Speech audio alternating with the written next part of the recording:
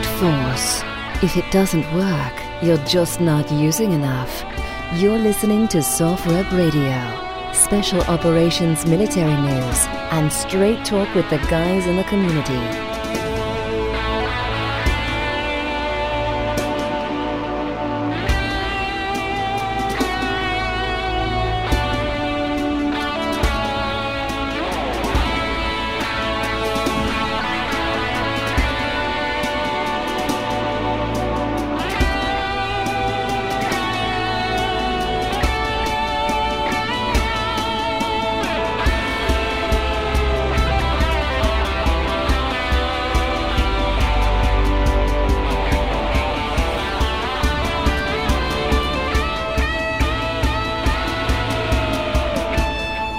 SOFREP.com, on time, on target, and we are live. This is actually the first live stream we've done in a long time. A couple of weeks because we had major camera issues.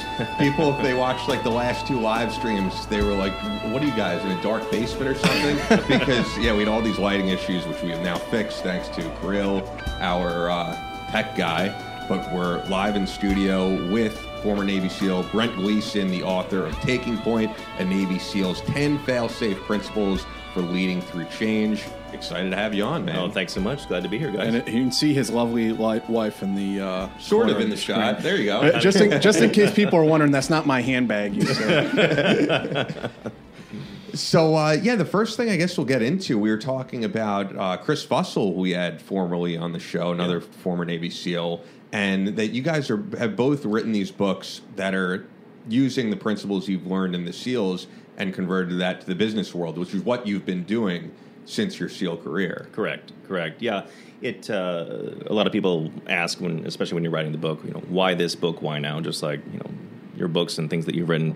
But since being out of the SEAL teams, I've built and sold a couple companies and also led those companies through major transformations, have dealt with a lot of change. And as an entrepreneur, there's a lot of things you obviously learn on the battlefield, so to speak, and you don't know what you don't know until you have to deal with those transitional challenges. That's for sure.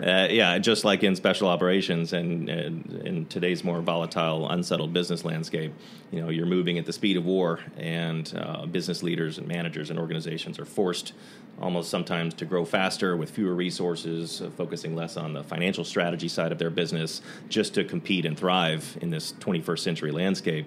And a lot of the structural and cultural approaches I talk about in the book just so happen to align very well with Chris's book, One Mission, and I actually reference that book in there.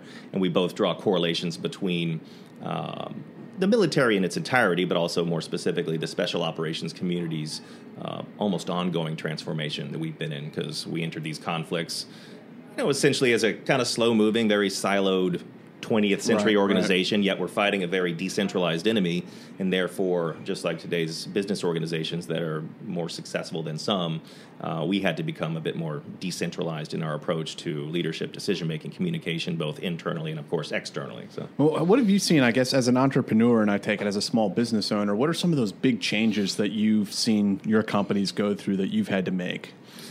Most of the big changes are driven oftentimes by good things, such as growth or rapid growth. And you have to figure out what to do with it. And you have to figure out what to do with that growth. And there's plenty of research and books out there that shows you as your head count and revenue grows in an organization, you'll hit these inevitable barrier growths. But then you have to continually transform your structures, your systems, even a bit of your culture and your people practices to get over that hump, and then you'll grow to the next level. Maybe it's 25 people, then you grow to 50, then to 100. And so you're in a constant state of change, but organizations that get it wrong will hit that barrier and kind of stagnate or start shrinking if they don't face those changes head on and create a more sustainable, scalable business that will get over that hurdle and the next hurdle to come. So this book is also some practical business advice. It's not. I mean, how would you describe it? Is it a leadership book? It's a book about business transformation. Okay. But I'm very clear that because a lot of people are like, oh, can't wait to read your book. But I want to be clear that this is not a 300-page war memoir. It is, nor is it a combat book disguised as a business leadership book. It is a very, or at least my goal is for it to be a very prescriptive tool for leaders, managers, or anybody in an organization to understand how to deal with change. It has like usable advice and actual ideas, tools right? that tell you actually how to do it. You can only get so detailed, otherwise the book would be 3,000 pages and nobody would buy it. But it's got actual tools, so all of the 10 principles have a lot of methodologies and a lot of fact-based research from global consulting firms or other case studies, and there's a lot of case studies in the book that support these. So it's not just my high-level theories of how special operations, leadership philosophies, and building our high-performance team cultures apply to business, but actually how you can apply those in both large and small companies. One of the things that I've found just in my own experience and also observing friends of mine is that we often come out of the military and we carry this, it could be arrogance, it could be other things with us. But I guess the way I would put it is we get out and we feel like we should be the special forces of the business world or the Navy SEAL of the business world. But it doesn't work that way. You're transitioning into a totally different world. Yeah. I was just wondering if you could talk a little bit about how you handled that in your own transition from the military to business. It was very humbling.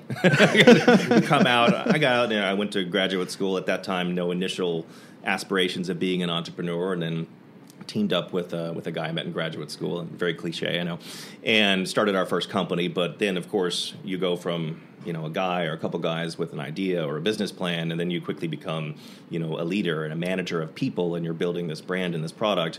And especially if you go out and you raise money, all you're thinking about is growth and sales and shareholder value. You're not thinking about building those foundational pieces. And I talk a lot about that in the book too. Those critical growth steps that we say don't run to your death, in special operations. Take it slow, assess risk, use speed and aggression as necessary. But oftentimes we skip those critical foundational pieces like culture and values and understanding the organization's true purpose. And that's what today's workforce cares about. But when you don't focus on those things, you're going to hit one of those barriers and the organization's going to either stall or fall apart unless you pump the brakes and really try to figure this out. So those are the critical, very costly mistakes that I've made as building this wisdom that I have. They're just a series of mistakes. So you have to set the conditions. You really do have to set the conditions and the vision for an organization, just like, for us on the Naval Special Warfare side, if you think about, our culture and our vision, the SEAL ethos did not even come about until 2005. We'd been moving at the speed of war in our post 9/11 reality, like we all had been, and leadership finally realized that we had no defining concept of who we are, who we needed to be as an organization. Therefore, how do you make decisions on your talent acquisition programs and who to bring into that culture and how to define, what missions we should undertake and what our purpose is. And a lot of organizations, even big ones out there, still don't have those things clearly defined, and the people in them don't understand what the vision or culture is really supposed to be. It's interesting you mentioned that because the Ranger Creed was created, I believe, in 1974. I don't quote me on that. Right.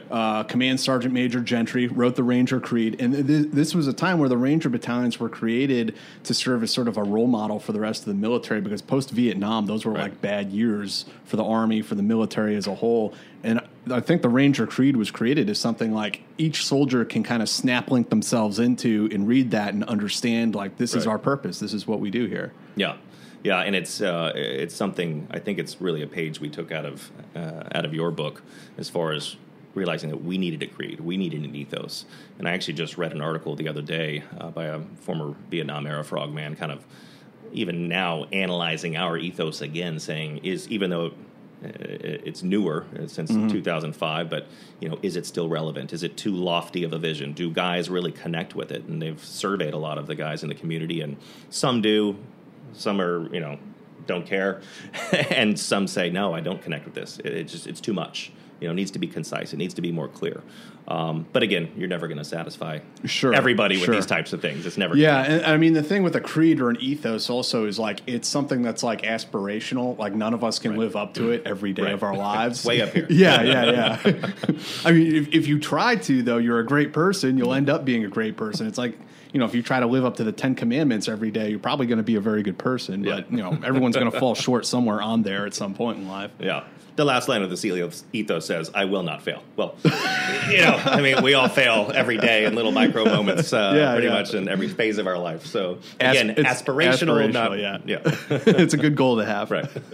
So the 10 fail-safe principles in the book are culture, trust, accountability, mindset, preparation, transmission, inclusion, fatigue, discipline, and resiliency. Obviously can't get into all of them here on the podcast, but is there one that you want to focus on that means a lot to you? Yeah, I think that the first part of the book, so all those 10 principles, as you see, are broken into 3 parts. One is about building a change culture.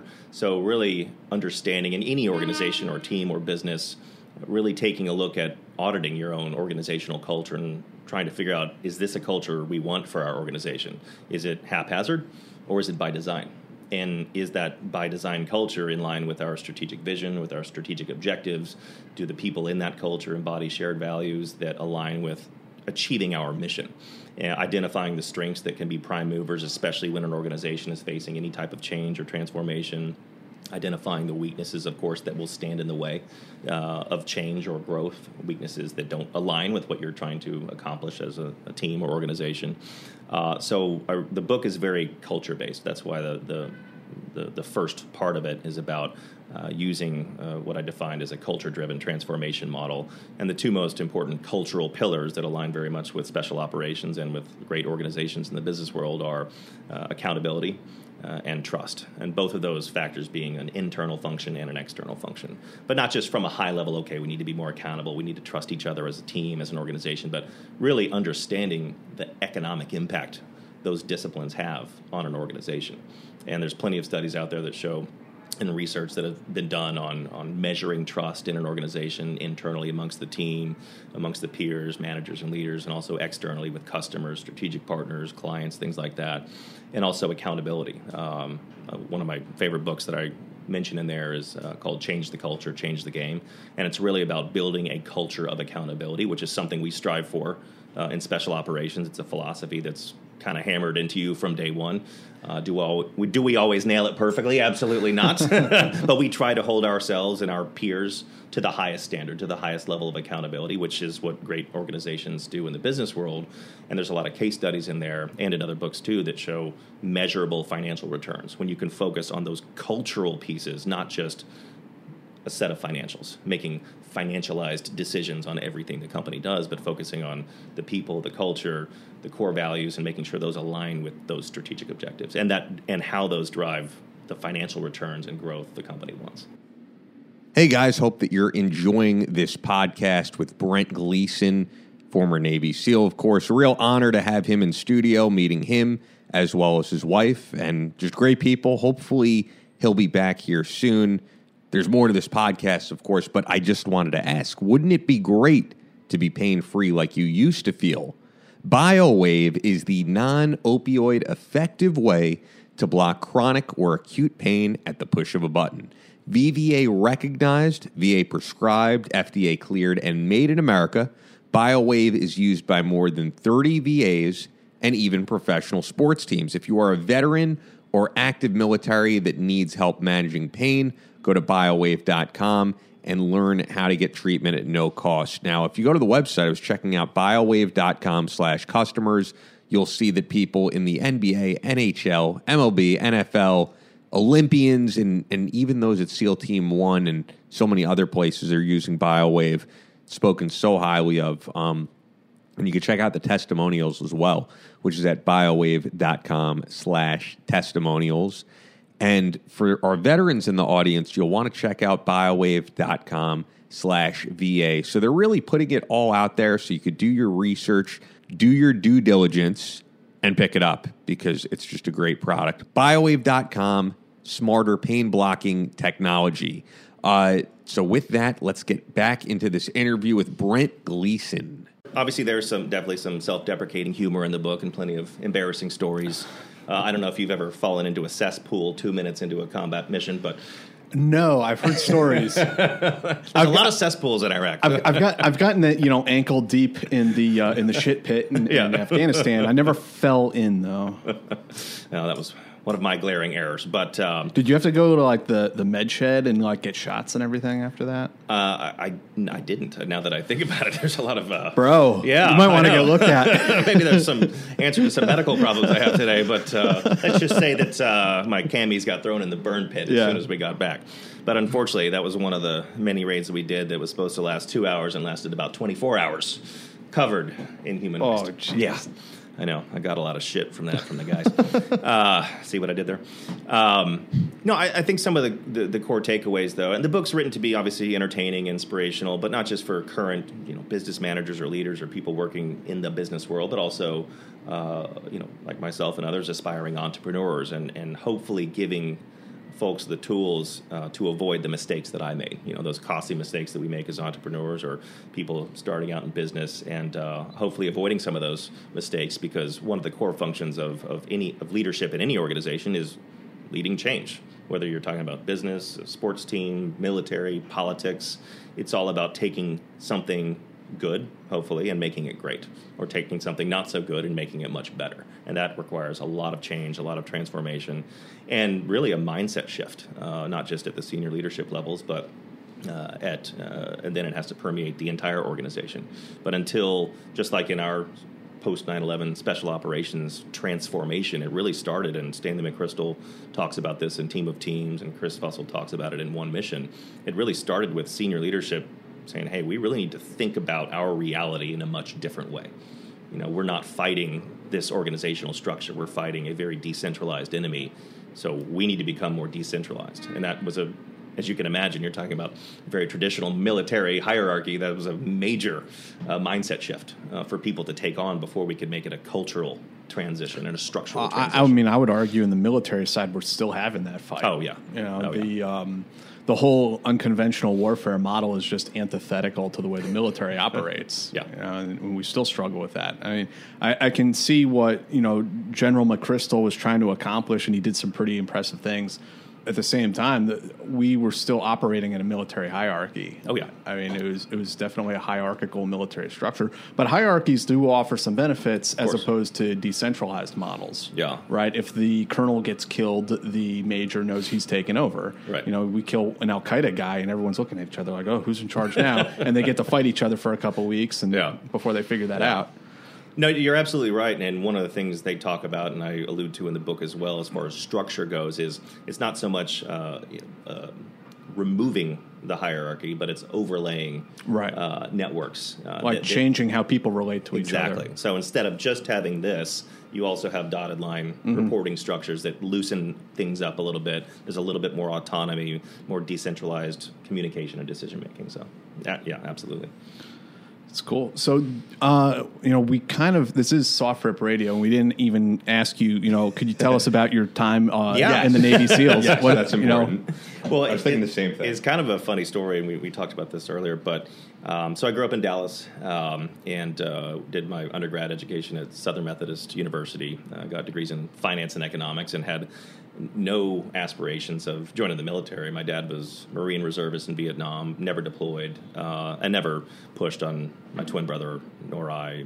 You guys need to serve. And keep in mind, this was just right before 9/11, so right. The mentality of service was a lot different. It was more of maybe a personal challenge, or a resume builder, or whatever it is. Some college school money loans. Yeah, exactly. And so I started working as a financial analyst for a year, but I had a roommate of mine that had graduated with me. He went into the Navy, intelligence officer, now is the youngest ever director of the Counterterrorism Ops Center. Had a phenomenal non-special operations career, but has done a lot of, let's just say he knows a lot more than you and I do about what's really going on. And we had another buddy who was a year behind us, who was a senior while I was working, and he was one of these guys who wanted to join the Navy and try out for the SEAL teams. It's what he'd wanted to do since he was a little boy. And so we started training together just to help him prepare and a way for me to stay fit. And then I started reading some more books about the history of the Naval Special Warfare community and everything from underwater demolition teams in World War II to Vietnam, Korea, Middle East operations, and gradually obviously became more and more fascinated by the history and the culture of They that. sucked you in. Yeah, it just I started drinking the Kool-Aid and got sucked into the black abyss. I'm assuming you had to have read Dick Marcinko's book. I feel like that's the first one I read. All of them, yeah. Of course. And I was like, I want to bench press 500 pounds. I want to eat glass and shit fire. But then I realized later that I have never once bench pressed 500 pounds in my entire life. Bare chested in the snow. Yeah, uphill both ways. Quickly realized that we're all just regular people. But so read a lot of those fiction books, a lot of nonfiction books. Anyways, we started training together, and that coupled with the rather boring nature of my entry-level financial analyst position, finally decided to live a life without regret and take on this challenge and quit my job. And then he and I moved up to Crested Butte, Colorado. And how old were you at this point? I had graduated, worked for a year, so 22, 23. Oh, wow. Yeah, so we moved to Crested Butte for 6 months, trained for an additional period of time during that 6 months for 4 or 5 hours a day at about 10,000 feet altitude to get into really, really good physical condition. And then early 2000, joined the Navy, went through basic, joined BUDS Class 235. About 23 of us graduated, and then I was assigned to SEAL Team 5. Afghanistan at this point had already spun up, so 9/11 was literally 2 days before we started SQT or SEAL Holy qualification training. Wow. So that was, again, a whole instant, as you know, mindset transformation of here we go, guys. And so You're going to be the ones. yeah, so we checked back in, a day early to SQT, and they didn't accelerate the training pipeline necessarily because there was already guys teed up, ready to go over. Team 1 went over there, and obviously our Tier 1 assets were boots on the ground very shortly thereafter. And so we did our workup, and then Iraq spun off. So my task unit from 5 was actually the first SEAL task unit operating in Baghdad, Ramadi, Fallujah. We got there in April 2003. Wow. So we kind of, I wouldn't say rewrote the book, but definitely tested the book on close quarters combat. Right, and right. These capture or kill missions we were doing to hunt down these guys, basically raids or whatever you want to call them. And so it was again, another fast-paced time of constant transformation, always filtering lessons learned back from every single mission we did. Op tempo for that type of mission profile back then was super high. We were doing ops almost every night, and we go for how it is. You go fast, and then nothing happens. And you go fast, and nothing The happens. sandstorm comes through, and you're like, thank God I get to sleep. Our very first mission, it's kind of a funny story. We were not even in country yet. So we had been staged at Ali Salim Air Base while traditional forces, and I think SEAL Team 3 was with them, pushing up through from the Afar Peninsula up to Baghdad. And then we did our turnover with Team 3 in Ali Salim Air Base in Kuwait. But while we were there, we hadn't even gone in Iraq yet. We were given our very first mission. And the first mission was to assault and capture the Makurian dam and hydroelectric power plant that was in central Iraq. Intel, which was, this won't shock you, but a little bit spotty, a little bit gray, had said that retreating Iraqi forces and some insurgent factions had taken control of this dam, kind of like ISIS had done in the recent past. They were going to potentially destroy the dam, flood the areas below, cause mass power, electrical outages, flooding the areas below, too, to help sort of slow the advances of American troops through that area. What dam was this? I'm probably not pronouncing it right, but Makurian. Makurian? Okay. No, it's just interesting I asked because my unit, I wasn't there. I was in actually the indoctrination program. I was in RIP when the invasion happened. And 375 hit Haditha Dam. Mm-hmm. And for the same reasons, there's fears that they were going to break the dam and flood everything downriver. Yeah, we spent a little time at Haditha, too, when we had our SDV teams diving the lakes looking for weapons of mass destruction. No shit, really? They didn't find any, but I'll get into that in a That's minute. an interesting story, yeah. But this story is about sandstorms, so it was, first combat mission for everybody in the troop. I mean, obviously, none of us had been to war before. And, some of these guys have gone off to Tier 1 units and had amazing careers. But for all of us at that one time, this was our very first mission. And it was a pretty complex, high-profile mission. We were integrated with the Polish Grom. So we had about a total... So Drago? And Oh, yeah. Worked with him on that first tour in 2003 every night. And so we had about 6 or 7 fully loaded Chinook helicopters with our task unit, 2 SEAL platoons, a SEAL mobility platoon, two two troops from Polish Grom. That was about a 3.5-hour insert to the target. So you can imagine how your body's feeling by that time. To fast rope in, we were going to be the primary assault force. The Polish Grom and the mobility guys would provide a blocking force as well as securing some of the secondary structures surrounding this plant, and we were taking down the main structure. But first day we're green light, we're all geared up. Literally the rotors are turning on the Chinook. This will sound very familiar, I'm sure. We load on the birds, and then all of a sudden the Kank bird flies in. Mission gets rolled 24 hours because of sandstorms. Oh, okay. Same thing happened the next night. Same thing happened the third night. By the fourth night, we finally got green lit. And so it was just like this emotional roller coaster. Yeah. You're a go, you're a no-go. It's the hurry up and wait military mentality. So no, that's interesting. I'd never heard that story before. It's a new one for me. Yeah. But it was a good way to cut our teeth in learning what this type of mission profile was going to look like. Yeah, exactly. I mean, that was like the whole attitude or the whole just feeling when we were doing like all those time sensitive targets. Like it's on, it's off, it's on, it's off, it's on. Blah, blah, blah, blah. You're going outside the gate. You don't even have a grid location you're going to yet. You're like, what the fuck? And I was a driver, so that was always a frustrating. Yeah. Towards the end of my second deployment, I was the TC on the lead striker for our convoy, and there were times when we went outside the gate, I didn't even have a grid location. I'm still waiting on that, and then I'm having to program it into the computer as we drive down the street in Mosul. I'm like, what the? Well, and a lot of our things in the early days in 03 in Baghdad, it was Baghdad, Ramadi, Fallujah. It's about the size of the Dallas-Fort Worth area. Yeah. Not only so we were using Humvees, and before IEDs and things like that became more prevalent, we were using Humvees and trucks as insert platforms. And some nights the target could be 10 minutes outside of our compound, 30 minutes outside of our compound. Sometimes we were doing 2-3 hits in one night. But some of them would come up last minute, or we'd gather some intel from one target and be like, hey, let's go hit this other target. Sometimes they were dry holes. Sometimes you're on your way back home for hot sandwiches. Yeah, no, exactly. And then you're like, damn it. You were also in the SEAL teams then. I mean, during that time period, I mean, you saw, speaking of change, I mean, you must have seen that dramatic change happen in the Special Operations Task Force and Naval Special Warfare. When, I think it's still changing. We all evolved so quickly. It was structurally the way we deploy, our training cycles, everything was in a constant state of flux as far as where teams would deploy, when, and even just in the, I wasn't in all that long, but even in that brief period, we changed significant things as far as our deployment cycles and which teams would go where. Sometimes it was a whole team would be going to one theater. Sometimes they'd split the team up and send them to 2 or 3 different theaters, and then they'd swap them halfway through so guys could get, because everybody was bitching if they went to PACOM and they wanted to go to CENTCOM.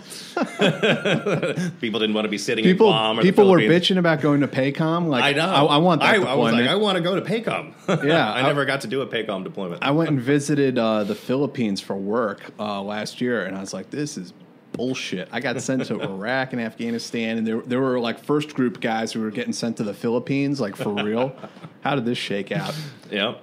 Yeah, it's just how it is. But my last one was in Africa, which there were some cool parts about that. But again, where in Africa did they send you? We were in Kenya. Sort of. That was our sort of mission profile.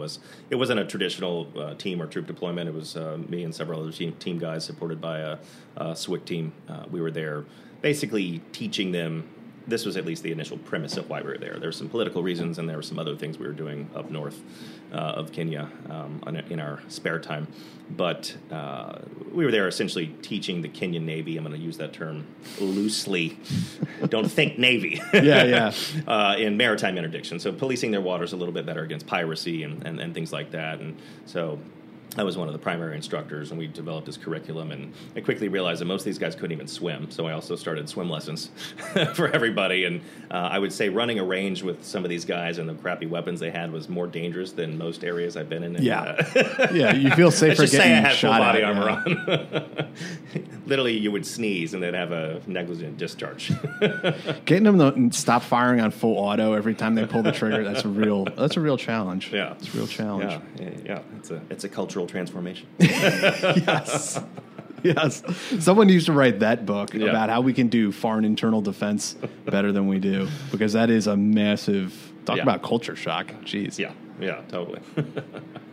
But yeah, a lot of those experiences dealing with all those changes, and then when I became an entrepreneur, kind of led me to see these direct correlations. And there's a lot of theory and talk and writings about, I see it more and more every day, whether it's on LinkedIn or another, I write for Forbes and for Inc. as well. And a lot of people, as we have, of course, droves of veterans entering the workforce and bringing with them those experiences and how they can apply some of that stuff, not all of it, obviously, to building better businesses. Let me ask you this question, because I asked, we had Dr. Leonard Wong on from the Army War College in the last podcast, and I asked him this too. It'd be interesting to hear your perspective.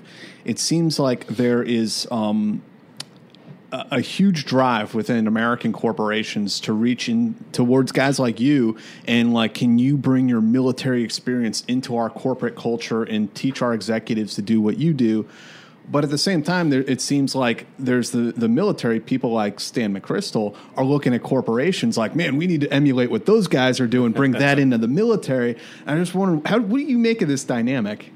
Yeah, I've seen it a lot, and being out there on the speaking circuit, and that's why oftentimes these organizations, to your point, bring in someone like me or some of the other guys like us out there to come, whether it's a keynote presentation or some ongoing leadership development or consulting or whatever it is. They want to, whether it's even just a high-level fascination about special operations, which sometimes it is just purely that. They think it's cool, and they think that they could at least glean a little bit of learnings from that their organization, especially if maybe they've got people in upward mobility positions becoming leaders that don't really have any real leadership training or very little management training, and how maybe we can teach some of the philosophies and approaches to those leaders.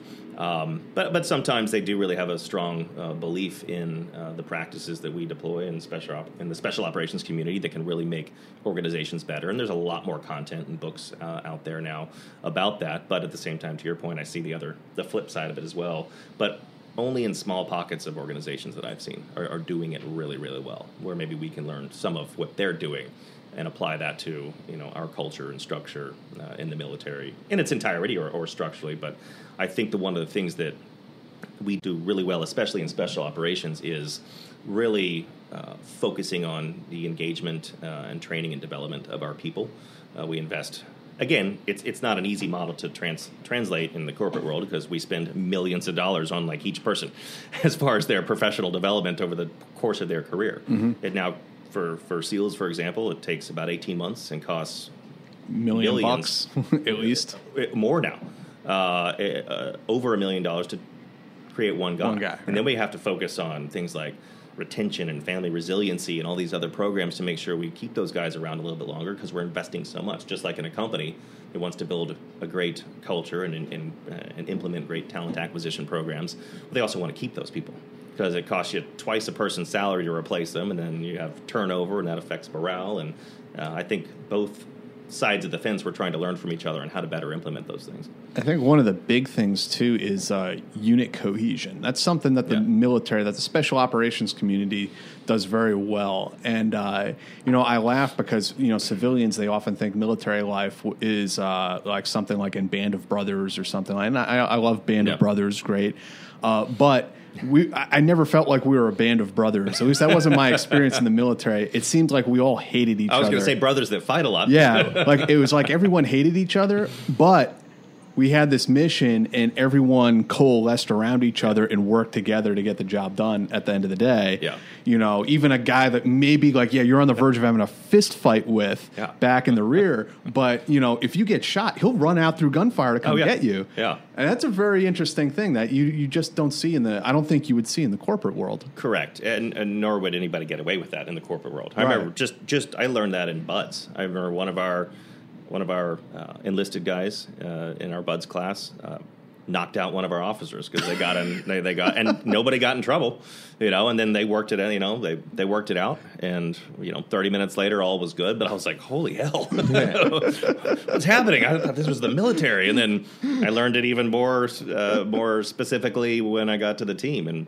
But again, keep in mind, and this very well, of course, you've got all these traditionally A-type aggressive personalities living together, working together, traveling together. You're around each other all the time. Yeah. And everybody's got an opinion on how things should be done, whether it's in training and real world scenarios or in where to go eat.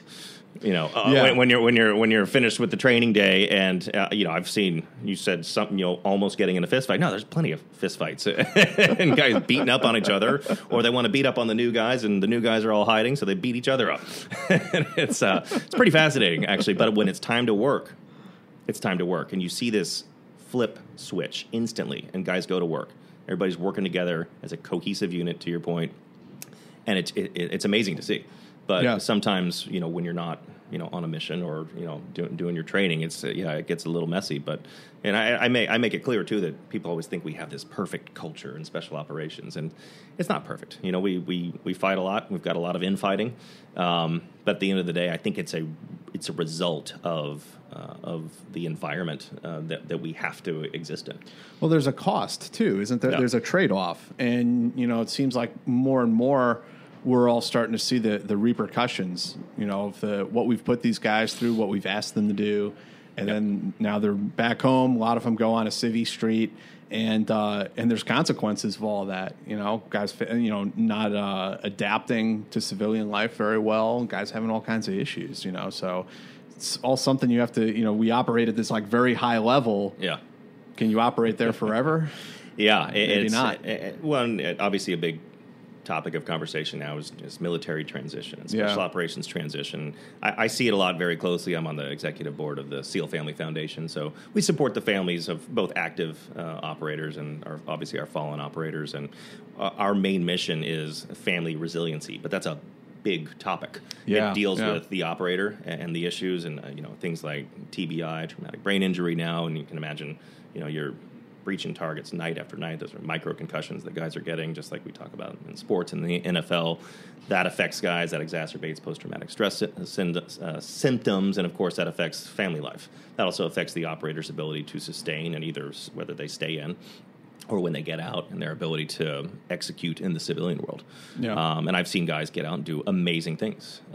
Guys like Brandon, guys like you, guys who've become entrepreneurs or excelled in the business world or whatever they've done. But then, of course, there's guys who are suffering from things that are practically debilitating, and giving them so many obstacles, both in their family life and their professional life, that they can't execute on the things, even if they're trying to. So the book, once again, is Taking Point, a Navy SEAL's 10 fail-safe principles for leading through change. It comes out next week, so pre-order it. I was looking on Amazon. You can get a $17.47 hardcover, $12.99 on Kindle. So, those are some great deals, and pre-orders help with the rankings in the book. So, pre-ordered. I just wanted to get in here, though, because we're getting some great questions on Facebook Live. And I don't want to ignore our viewers. Yeah, of course. And by the way, if you're enjoying this, like it, share it. We love, getting that visibility up and getting more new viewers. William Dixon asks, how do you suggest surviving the first year in business? If we're talking about being, I can answer that in two questions. One is you're working for another organization or as an entrepreneur. What I know most intimately is, as an entrepreneur, really learning from the mistakes that I made, is really focusing again on those foundational pieces of whatever you're trying to create, its purpose, its vision, the culture of the people you want to integrate around that business concept or that idea or that brand, and don't skip those fundamental phases, because we want to run off to glory and sell and grow, but eventually you'll hit a wall if you don't try and integrate those pieces and make decisions based on those shared values, the culture and the vision of that organization. Now, if you're coming out and transitioning from the military and joining another organization, which of course we've got droves of thousands of people doing that, every month these days, it's really about finding an organization. It's almost kind of a similar answer, finding an organization that you do have shared values with, that you believe in their culture, you believe in what they're trying to accomplish. It's something that we hold dearly in the military, and in our units and where we reside, whatever that job is in the military. And at least most people do. I can speak about that from special operations. But if you can connect with that cause, that mission purpose, then you're more likely to be engaged in that work and be giving meaningful work to do and thrive in that environment. And if you don't connect to it and it's just sort of a paycheck it's just kind of a job you're trying to get to as a transitional step, you probably won't be happy, and you probably won't deliver quality work, which of course will affect your the legacy of your employment with that organization. So. What are some types of companies that you've found to be a good fit for vets coming out? I think a lot of the companies that fit well for veterans are the organizations that have the resources to invest in those transition programs and training and development, because veterans come out with so many amazing skill sets that you do not see usually in your traditional civilian applicant for a job. They have leadership skills, managerial skills, project management skills, but maybe not the subject matter expertise that those companies need. And that's why we've been trying to do a really good job of educating employers on here's what you need to be looking for. Just have the training programs for these people in those areas of subject matter expertise. But the problem is not all companies have the resources to do that and invest in all those very specific training and development programs, whether it be personal or professional development. So the companies that have those resources are going to be some of the larger ones, some of the ones that really focus on culture and integration, like the Googles and Amazons and Zappos and Netflix of the world. The Chase Banks. And, the larger ones that are going to have those programs. There's a lot of healthcare companies out there that actively recruit veterans and have these amazing programs for them. CareFusion is one of them, and that I've seen. They're a global healthcare company, but they're based in San Diego, and I've done some work with them. But companies like that actively invest in those things, it's much more likely that our veterans are going to be happier in those organizations, because those companies are investing time and resources in making sure those people thrive in their companies. We have a ton of questions coming in. We're definitely not going to get to all of them. This might be a good one for both of you guys, though. Alan Gibson asks on Facebook Live, when are you guys doing when you guys are doing a covert insertion or an OTB? What do you do with the SDV if that is your transportation, or what do you do with your closed circuit rigs if that's how you swam in from a submarine? Real world or training? Interesting question. I'll give a couple examples. Let's say you're coming in, on your drag or rebreather or whatever apparatus you're using. Let's say you're doing a ship attack. What we would traditionally do is, come up underneath the ship and use magnets to secure our rigs to the bottom of the hull. And then you take one last breath and everybody ascends at the same time to do a hook and climb onto the ship. If you're coming over the beach, you're traditionally going to bring all your gear up and throw all that stuff in dry bags and either hump it or stash it and hopefully pick it up on the way up, depending on how things go. All right, good answer. Did you? No, I couldn't even begin to talk to you about rebreathers or shipboard operations or any of that kind of stuff. Gabriel Watson is watching on YouTube and asks, SF culture is born of 40-plus recent years of constant reflection, often painful in the face of loss.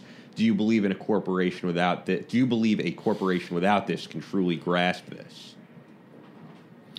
If you look at like the Desert Ones and the Gothic Serpents and these like painful experiences that Special Operations has had, that we've had to like look at ourselves and figure out how to improve. Yeah, no, I think that these are things that are hard to obviously translate in a corporate environment, because whether it's Special Forces or the Naval Special Warfare community or Special Operations in general, you're talking about decades of brutal training, worse combat situations that have forged that culture for better or worse, and we've tried to make that culture and that environment by design and aligned with our strategic vision, but it's not perfect, and companies that want to really emulate those types of things really have to invest heavily and focus heavily on the managerial prioritization of culture and employee engagement and values, and integrate that into every single thing they do and talk about it all the time. Otherwise, it really doesn't become totally ingrained, and therefore people won't really totally believe in it. I'm going to take this one from Twitch, because this is an interesting one and something you've talked about before on the show, Jack, or at least have interviewed these people. Freon, if I'm saying that right, on Twitch asks, do the SEAL teams or other SF, I don't know what that word is, but things from, basically, do you guys get anything from people that were in the Rhodesian Bush War and that type of stuff?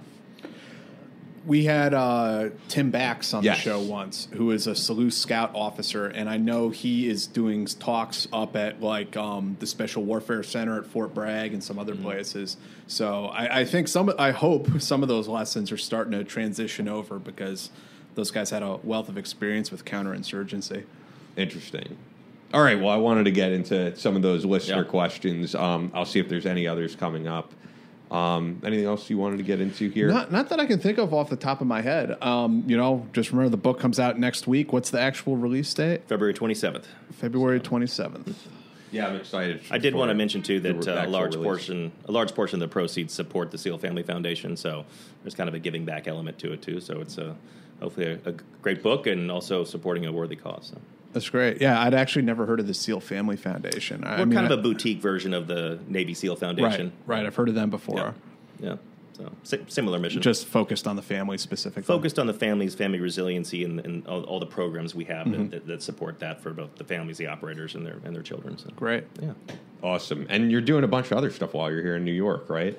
Yes, going to do Fox Business later today at 4:00 Okay. for the After the Bell show. Nice. And then going to be on Home and Family. It's a national syndicated show, but it's filmed in LA. Doing that on Friday. So Very cool. it's a morning show. I'm not sure what we're going to talk about. I'm going to get into something. That's just live television in general. They'll change it on you. Yeah. You're like 30 seconds before you go on air. You're like, what? I got to say what? What? Yeah, I'm going to do a lot of Googling from my phone a few Yeah. minutes before we go on. I mean, I feel like the news right now, unfortunately, it's 24/7. A lot of the school shooting stuff. So That's It's hard to even- if I had to guess based on our background, if they were going to ask about something having to do with the current event, it would be something about gun laws. yeah, it's hard to even transition though on the news from like that subject to something totally different, business world. Yeah, You know? they're asking about gun control, and I would feel bad if I tried to pitch my book Yeah. while we're talking about that. Well, you know what they like to have us on there, and I hate this too. Is they want you to give like tips,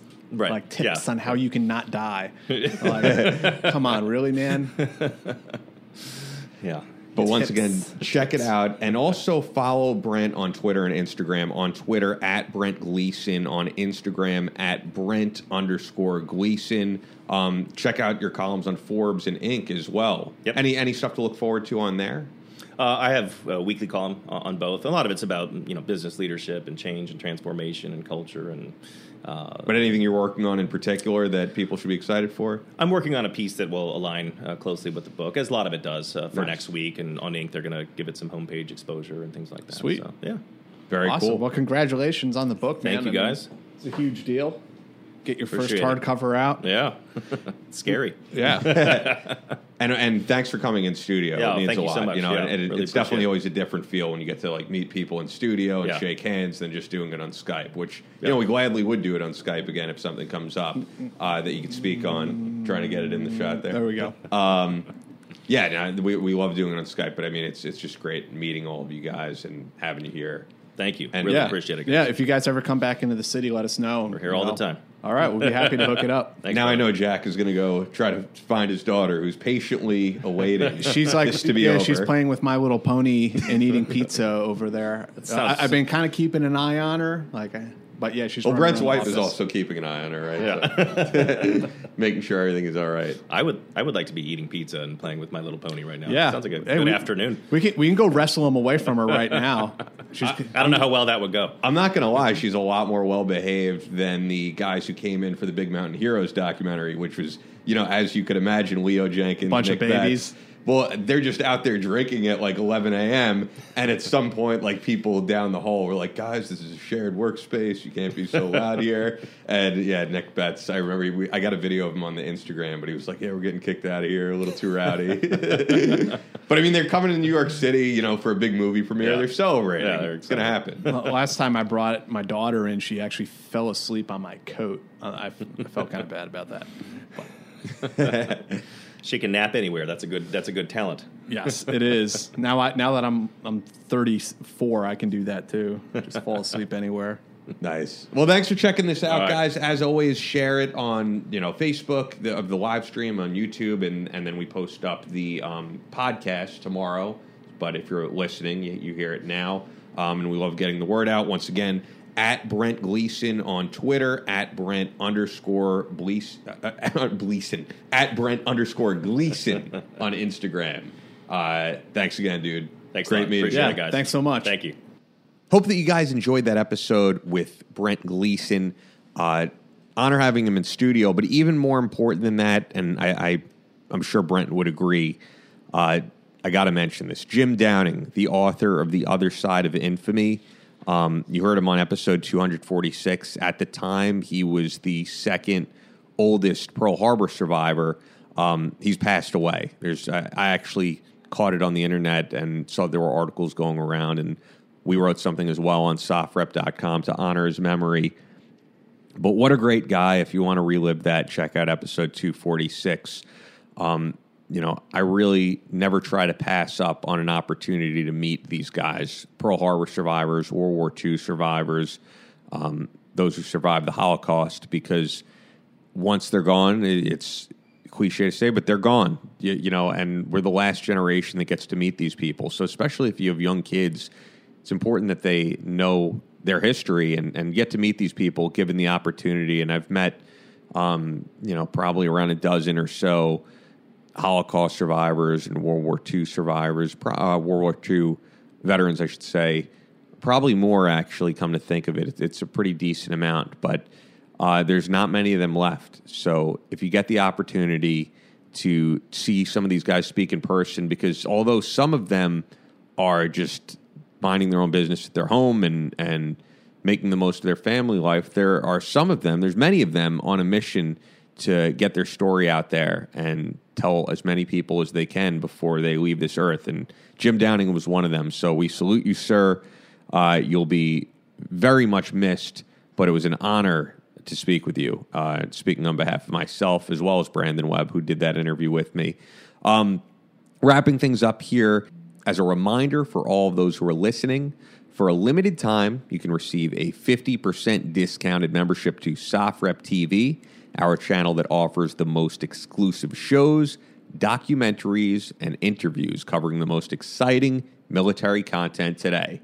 The latest thing on there is Inside the Team Room Snipers. You'll love that. And of course, our premiere show, Training Cell, follows former Special Operations Forces as they participate in the most advanced training in the country, everything from shooting schools, defensive driving, jungle and winter warfare, climbing, and much more. Again, you can watch this content by subscribing to SOFREP TV. That's at sofreptv.us. And I don't know how much longer we're going to have this offer, but currently we do have a limited time offer that we've had for a while now, but I don't know when it expires.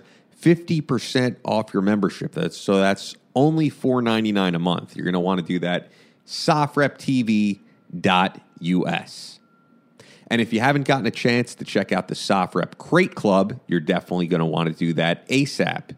It's a subscription to get a box of badass tactical and survival gear delivered to your door every month. Here's the kicker. All of that gear, it's handpicked and tested by former special ops guys, so you know you're getting quality gear that's going to work when you need it to. We've talked about the Cry Precision ballistic shield for your backpack, the med kit picked out by Chris Paranto. So much cool stuff. And you don't just get great gear with your subscription, you're also supporting a veteran-owned and run company. To subscribe and start getting your gear, visit crateclub.us and check out all the tiers that we have. I mean, the premium, if you can afford it, is the way to go. I've never been disappointed with the premium Crate Club, and that's crateclub.us. And you know what? Before I get out of here, I got a bunch of package. I usually get a bunch of books sent to the office of just people who want to come on the show, people who are coming on the show. I'm looking at the corner of this office, and it's just fucking stacked with books. It's insane. But I got a bigger package before I recorded this, and I was like, what is this? And it was our friend Matthew from shopbfam.com sent us a lot of cool gear, some patches, tactical patches, T-shirts, stickers, and I was checking out the website. If you're a firearms person, definitely worth checking out, shopbfam.com.